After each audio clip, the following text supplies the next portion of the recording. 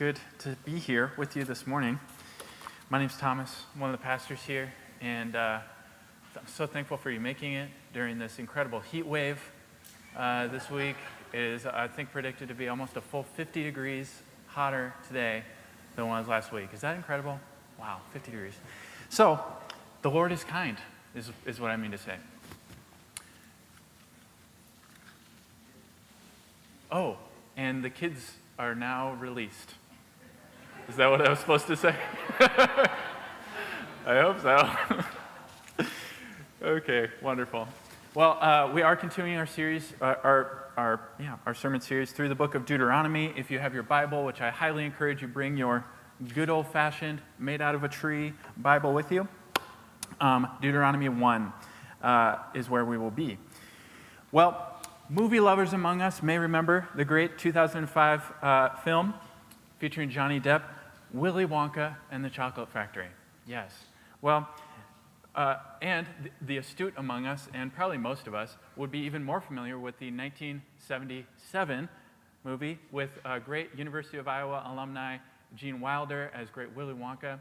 Two stories, or two movies, they're essentially telling the exact same story, right? It's sort of a strange phenomenon. Remakes, these have become huge, big business for Hollywood. Essentially, there are different kinds too. There are some remakes where they are telling, it's sort of the same characters and sort of a similar idea, but it's very different in terms of what comes out in the remake. And then there's some, like Willy Wonka, where it's the exact same story. It's not shot for shot, but it's just really almost the same. And of course, anyone who loves books and Roald Dahl will know that both of those are remakes or adaptations of the book. So why is it? Why do we have three different tellings of the same story? Well, obviously, in each case, they are telling us a slightly different story. The slightly different emphasis making a slightly different point.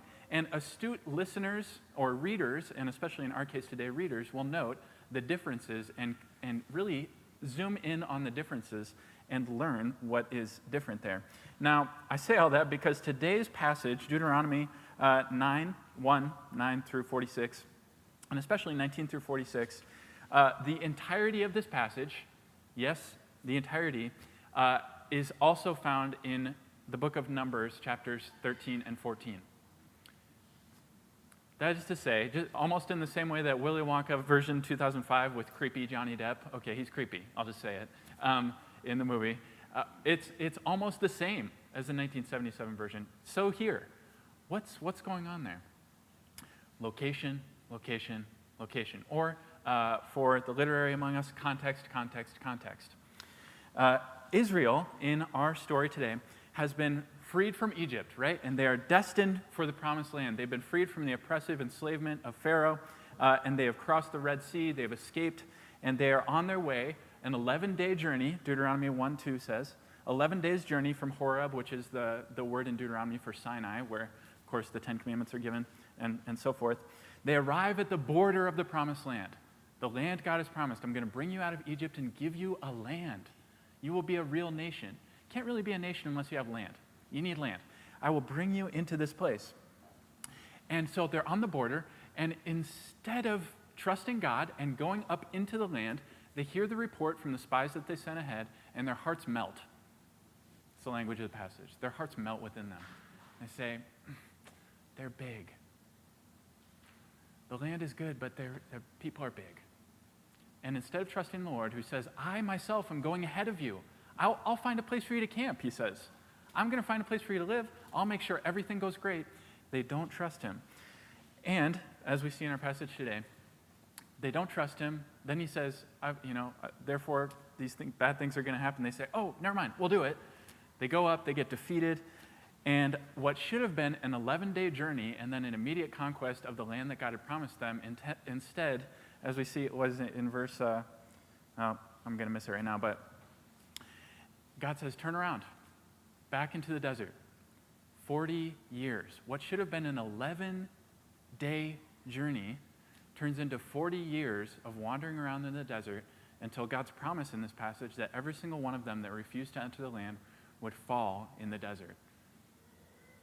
today's passage greets us at Israel's second chance. Once again, they are gathered on the plains of Moab, looking into the land that God had promised to give them. Except every one of the previous generation has fallen. They've died in the wilderness, just as God promised would happen in this passage.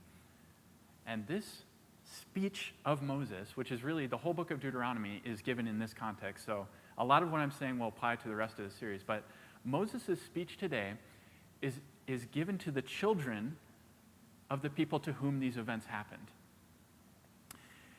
so that, learning from the mistakes of the previous generation, they will do what their parents failed to do, which is trust God and enter the land that God has promised. So, I think the question that rings in the air as Moses gives these words, which are really just him telling the story of what happened with their parents, the question that rings in the air is, here we are, right? Back at the doorstep of the land that God has promised, just like your parents were. And the question that rings in the air is, what's going to be different this time?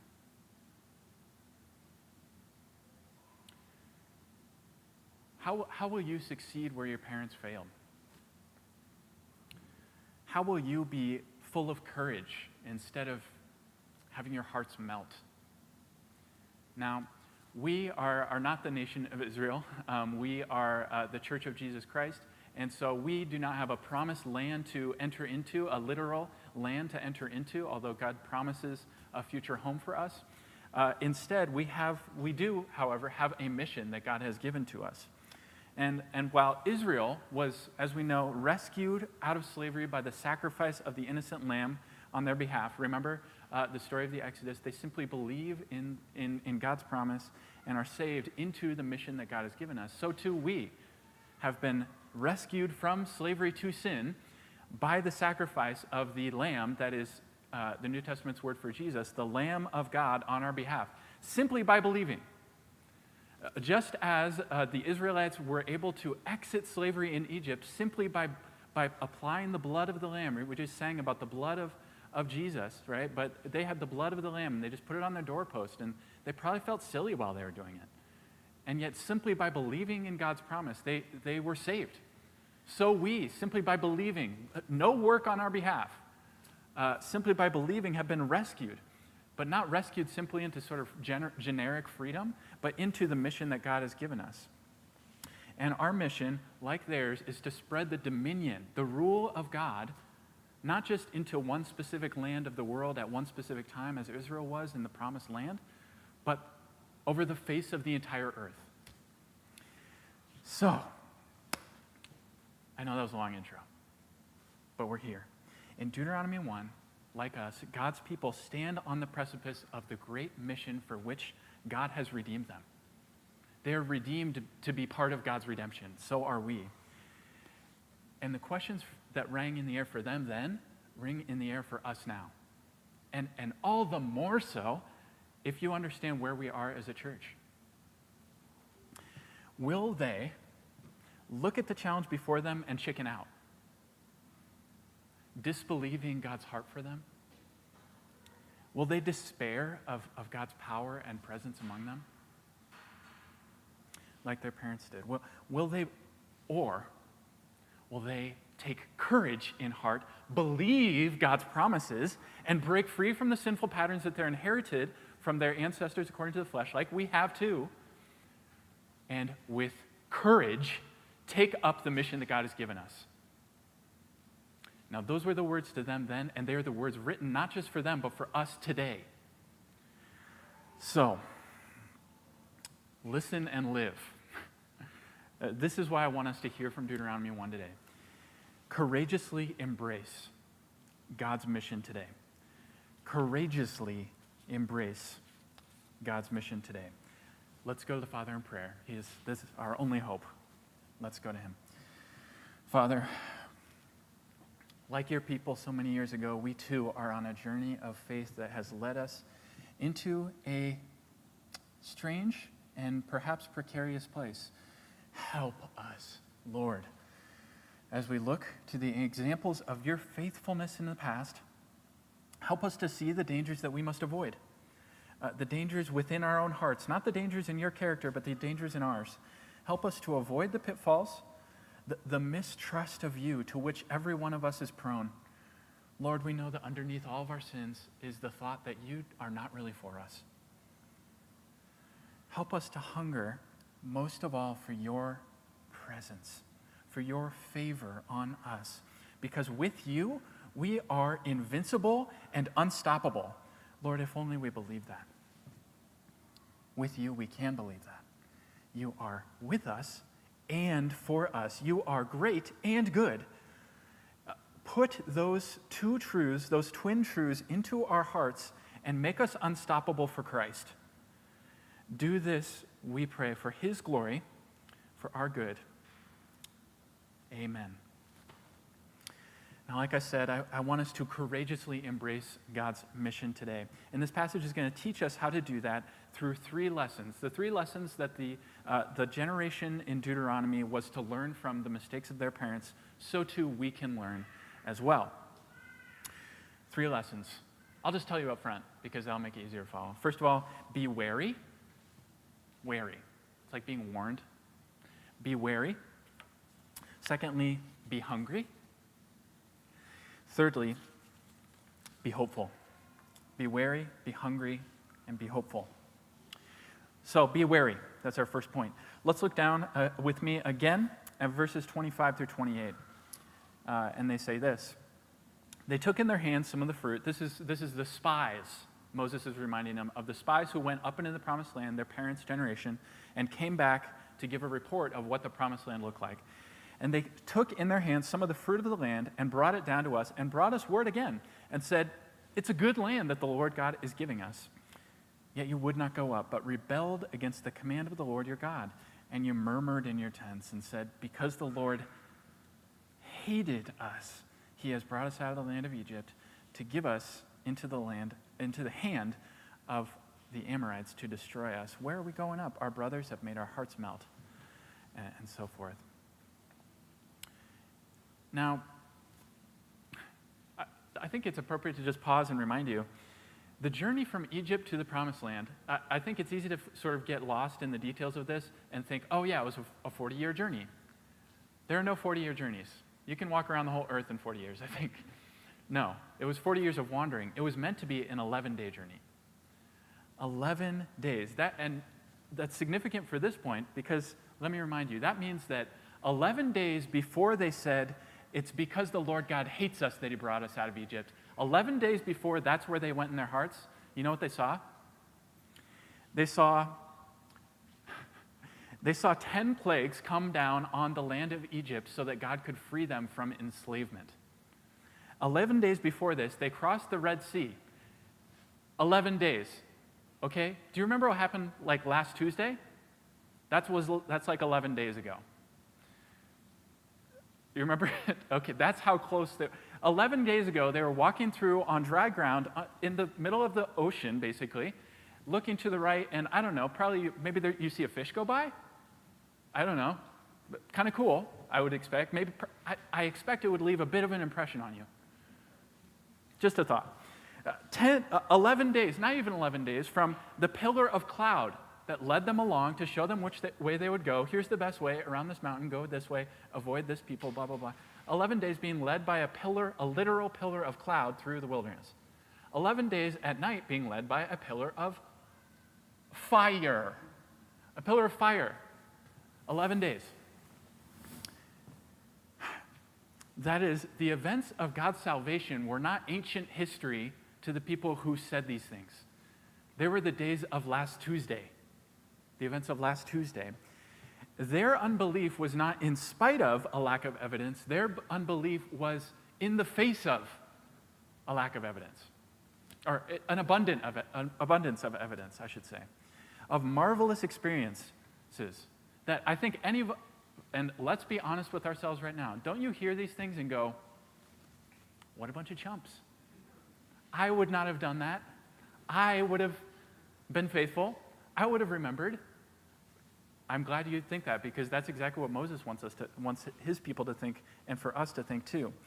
Because Moses doesn't bring this up just to sort of shame them and go, remember your parents? What a bunch of chumps. So let's talk about how they're stinkers, No.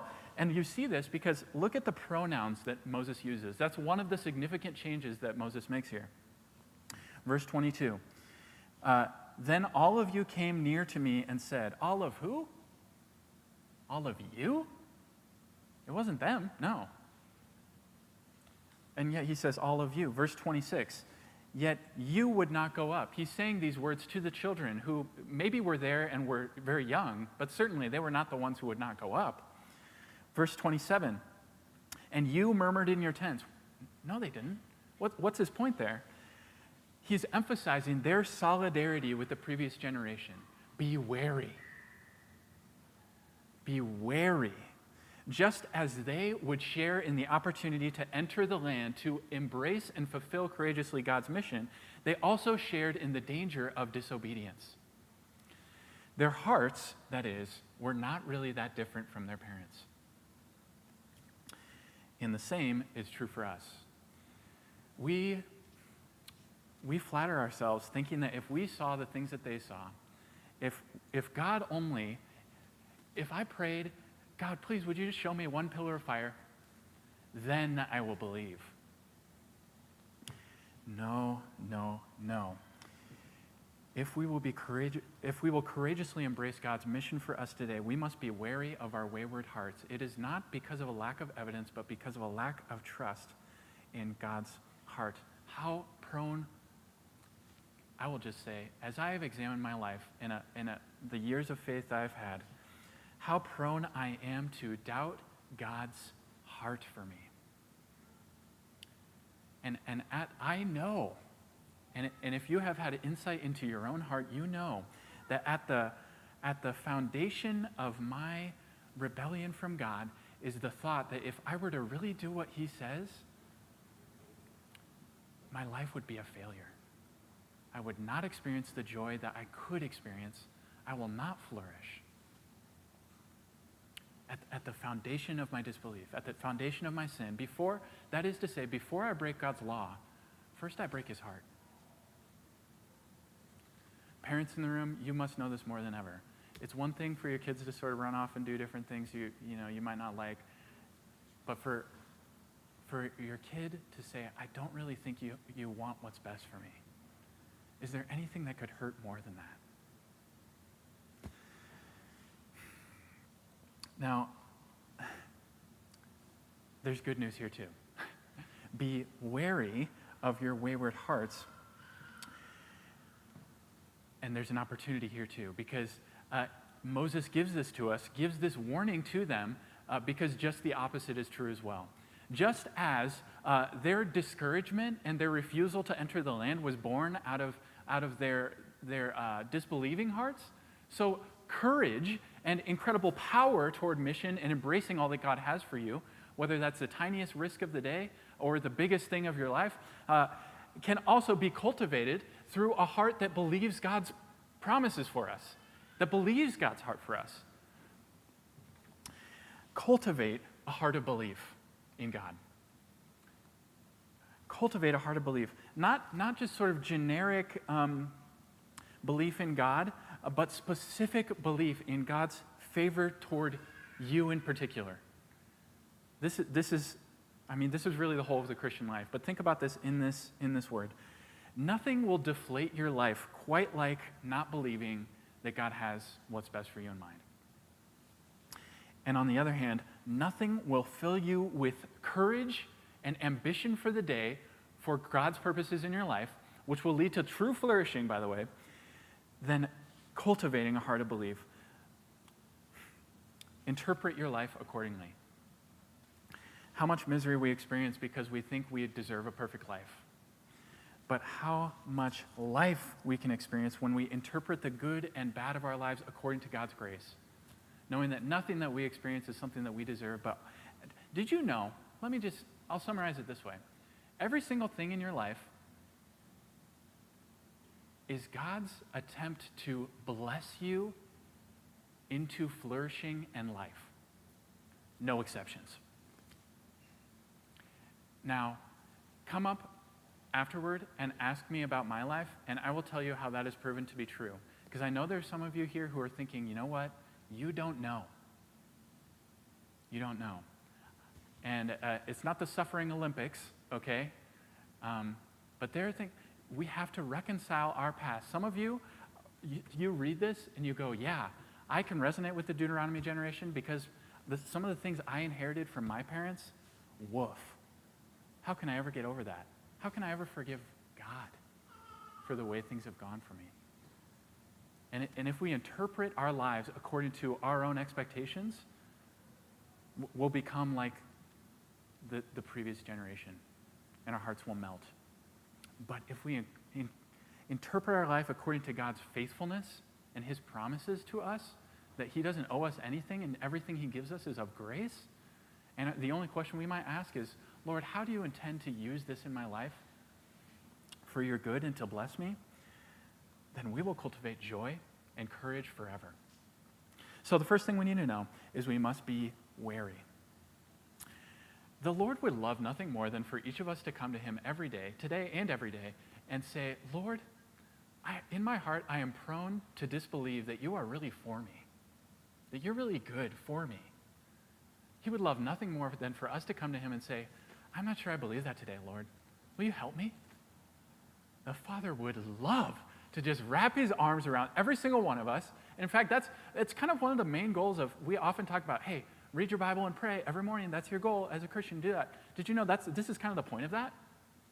To remind yourself the gospel, that God loves us apart from the things that we've done, but because of what Christ has done, he wants to wrap his arms around every one of us and hug us into this truth.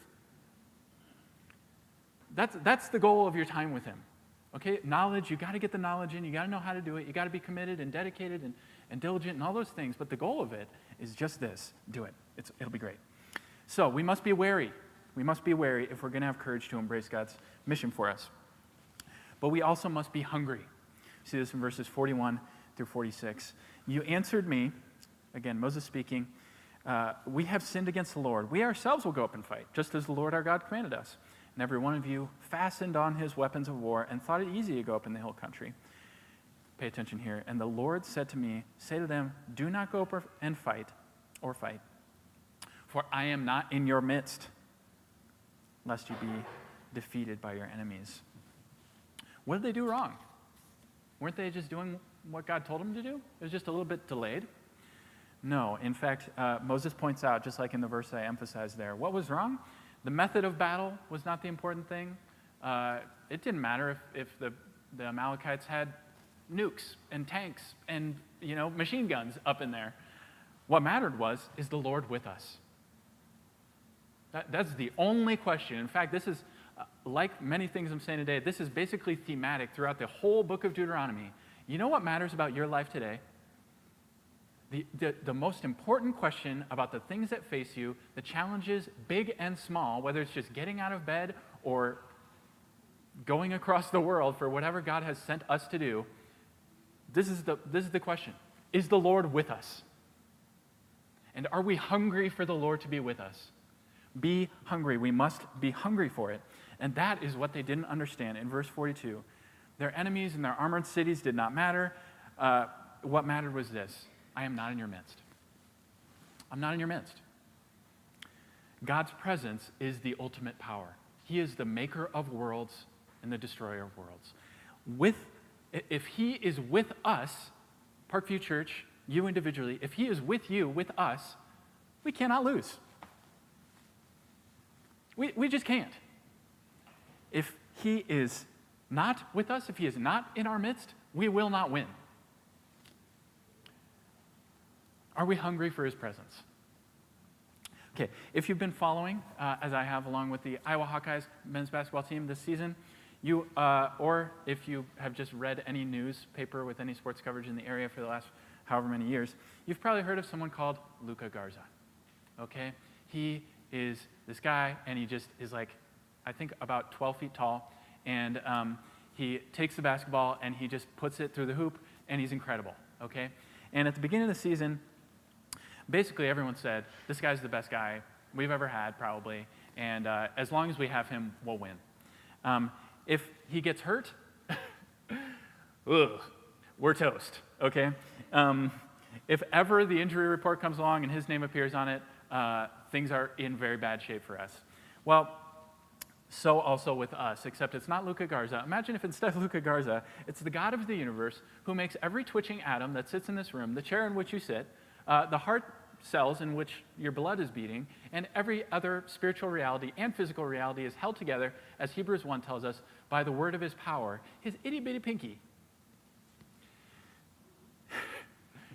If he's on our team, okay, people look at the Iowa lineup and go, oh my goodness, Luca Garza is there. People look at us and they should go, oh my goodness. If he is with us, we're unstoppable. If he's on the injured list, so to speak, if he's not putting on the uniform, wow, don't even go on the court. That's the lesson that the people, the former generation needed to learn, but didn't. Being sure of God's heart, let's sort of combine those first two thoughts now. You know, it's one thing to be sure of God's heart for us, that he's good. And it's another thing to be sure of God's power. That is, that his presence is what we need. That he is with us and that he is powerful to save. His compassion, on the one hand, yes, but also his presence. It's the ultimate formula. These two things, if we have them and we believe them and we embrace them in equal measure, it is the ultimate formula for fighting discouragement and achieving spiritual victory in your life. Here's what I mean. Power without compassion is unhelpful. Okay? Bill Gates is very powerful. He's got a lot of money. He's got connections. But guess what? I don't think he's taking my phone call. Okay? Or, I'm sorry, any of yours. That is to say, he's powerful, but he is not compassionate. He doesn't care about me personally. On the other hand, compassion without power is similarly unhelpful. You know, my little son, Jack, he's 2 years old, and I believe he just really loves me. When I come into the room, his face just lights up. Dad, you came back. I was downstairs for 40 minutes. You came back. That's great. You know, he's just so happy to see me. But, you know, if when something goes wrong in my life, what power does he have to actually do something about it? He might love to. He can do barely anything to help me. On the other hand, John Onwuchekwa says, our God is as compassionate as he is capable. That is, when if you belong to Christ Jesus and you walk into the room, like my son whose face lights up when he sees me, his face lights up when he sees you. Sheer delight in you. Wow. Has 100 ideas about how to bless you. Not even 100, 1,000,000, 1,000,000,000 about how to bless you and orient every aspect of your life to your flourishing and growth in Christ so that you will be ultimately happy. Wow, that's how much he is so for you. Did you know that? But none of that really matters if he's not able to do something about it. And like I said, every atom in this room, every molecule of your being is under his control. He is as compassionate, John Onwuchekwa says, as he is capable. So, be hungry for his presence. Be hungry for his presence. Follow it. Where is he leading you? Be sensitive to his spirit. If he is there, there's nowhere safer. You might be in the middle of the jungle, you might be in the middle of the most dangerous war zone wherever, but if his presence is with you, I don't know what will happen to you physically, I don't know what will happen to you, but I know there's nowhere safer for you. On the other hand, if he is not with you, oh my goodness. You might be in the safest place in the world, but there's nowhere more dangerous than anywhere outside the will of God. Be hungry for his presence. And finally, be hopeful. Verses 34 through 40. The Lord heard your words, and he was angered, and he swore, not one of these men of this evil generation shall see the good land I swore to give to your fathers, except Caleb, the son of Jephunneh. He shall see it, and to him and his children I will give the land on which he has trodden, because he has wholly followed the Lord. Even with me, Moses says, Even with me, the Lord was angry on your account and said, you also shall not go in there. Joshua the son of Nun, who stands before you, he shall enter. Encourage him, for he shall cause Israel to inherit. And as for your little ones, who you said would become a prey, and your children who today have no knowledge of good or evil, they shall go in there, and to them I will give it, and they shall possess it. Remember, these are the words of Moses that he delivered to the parents of the people to whom he's actually delivering these words. This whole passage is predicated on a second chance. A second chance for Israel. They have 40 years of wandering and death, and now they come back to the door of God's mission for them, of God's blessing for them. The entire nation gets a do-over. We will only be courageous, and they would only be courageous, if they understood the sheer grace of God, the sheer kindness of the Lord. And it's here too. God's grace doesn't start in the New Testament. It starts in the heart of God, so it's always been there.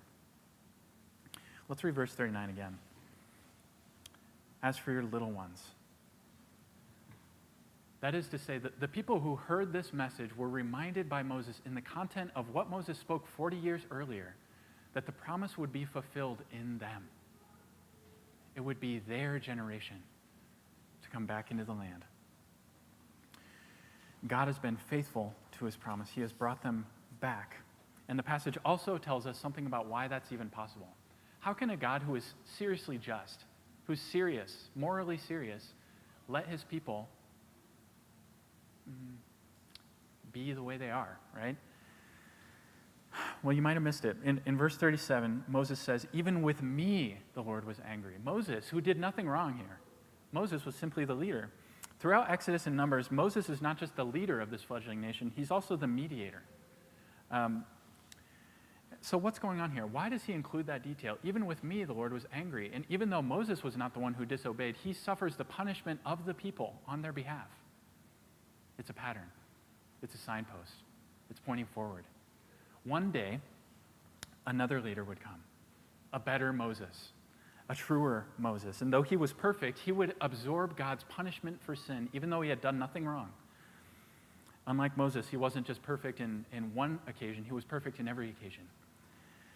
Not just in that minor way that Moses was, but ultimately and finally accepting not just the punishment of not entering the promised land, but the punishment of God's ultimate justice for sin.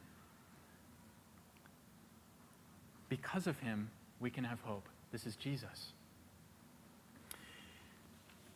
On the cross, dying for people like you and me, who in our hearts grumble against God, that his heart is not really for us, doubting that he might be good, but he's not great. Or he might be great, but he's not good.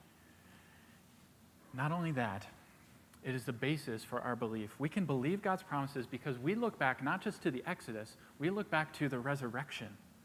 We can believe God's promises because we look forward to the literal promise, not to the literal promised land of Canaan, but to the new heavens and new earth, where God will finally and fully reconcile all of those things in your life that feel impossible to reconcile with a true, good, and great God. He will do it. And the resurrection of Jesus is the evidence that we need. Better than a second chance. Did you know we don't just get a second chance in Christ? It would be one thing if in Christ God forgave our sins and then said, okay, you get to start over, like the generation of the wilderness coming back to the promised land and saying, okay, don't mess up like your parents did, you get a second chance. No. In Christ, did you hear the song? Right? All my righteousness is in the blood of Jesus. Only. Nothing but the blood of Jesus. What do we contribute? Nothing.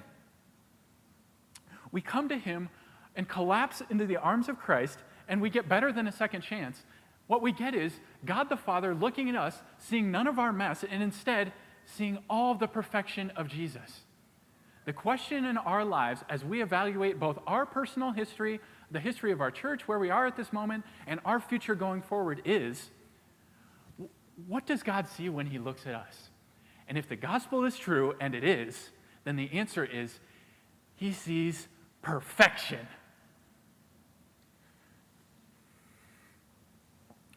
Spotlessness, God is as for you as he was for his perfect son.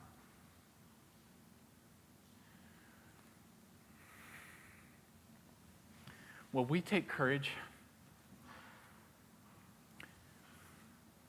Will we look to Jesus?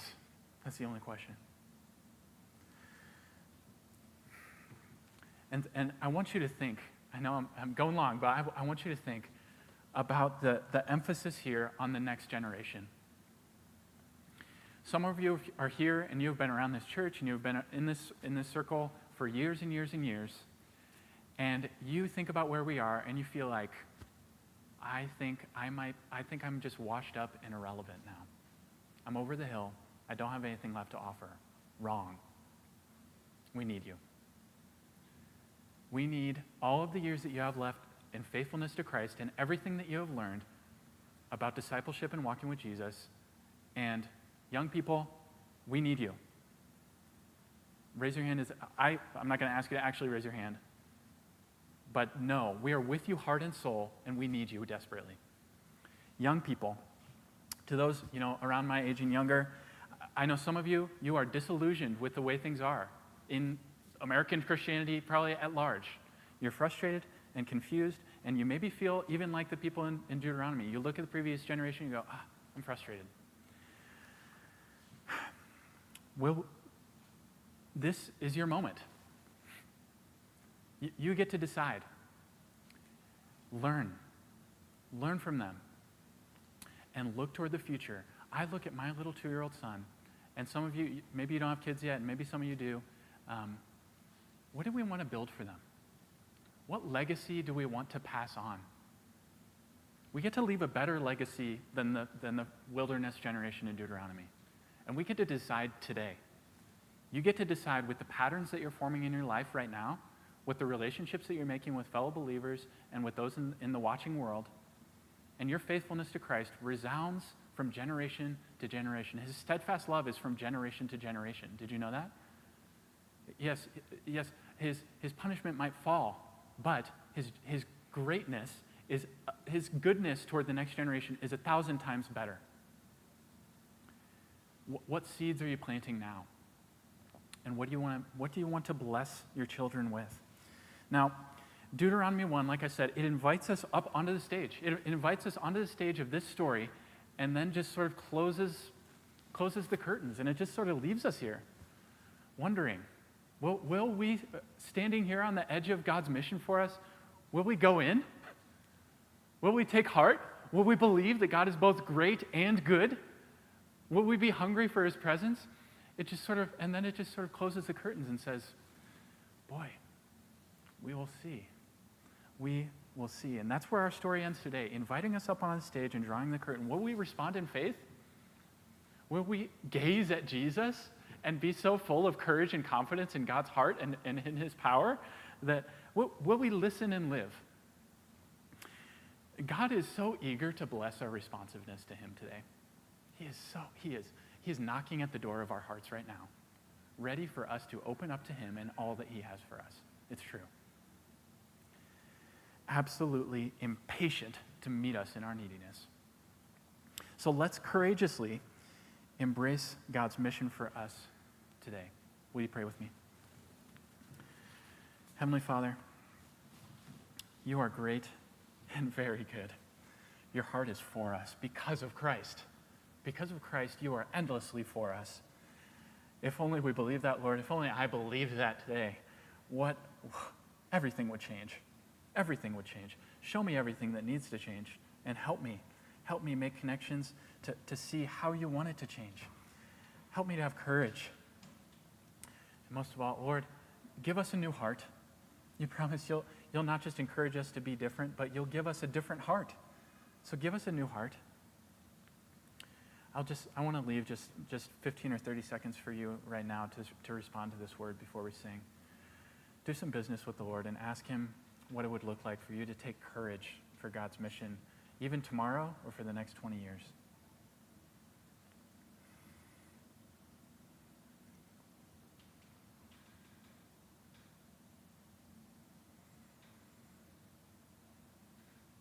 Lord, fill our hearts with dreams and hope for your coming kingdom where you set all things right. And help us to labor today in the reality that you are powerfully and compassionately with us. Do all this for your Son's glory. Amen.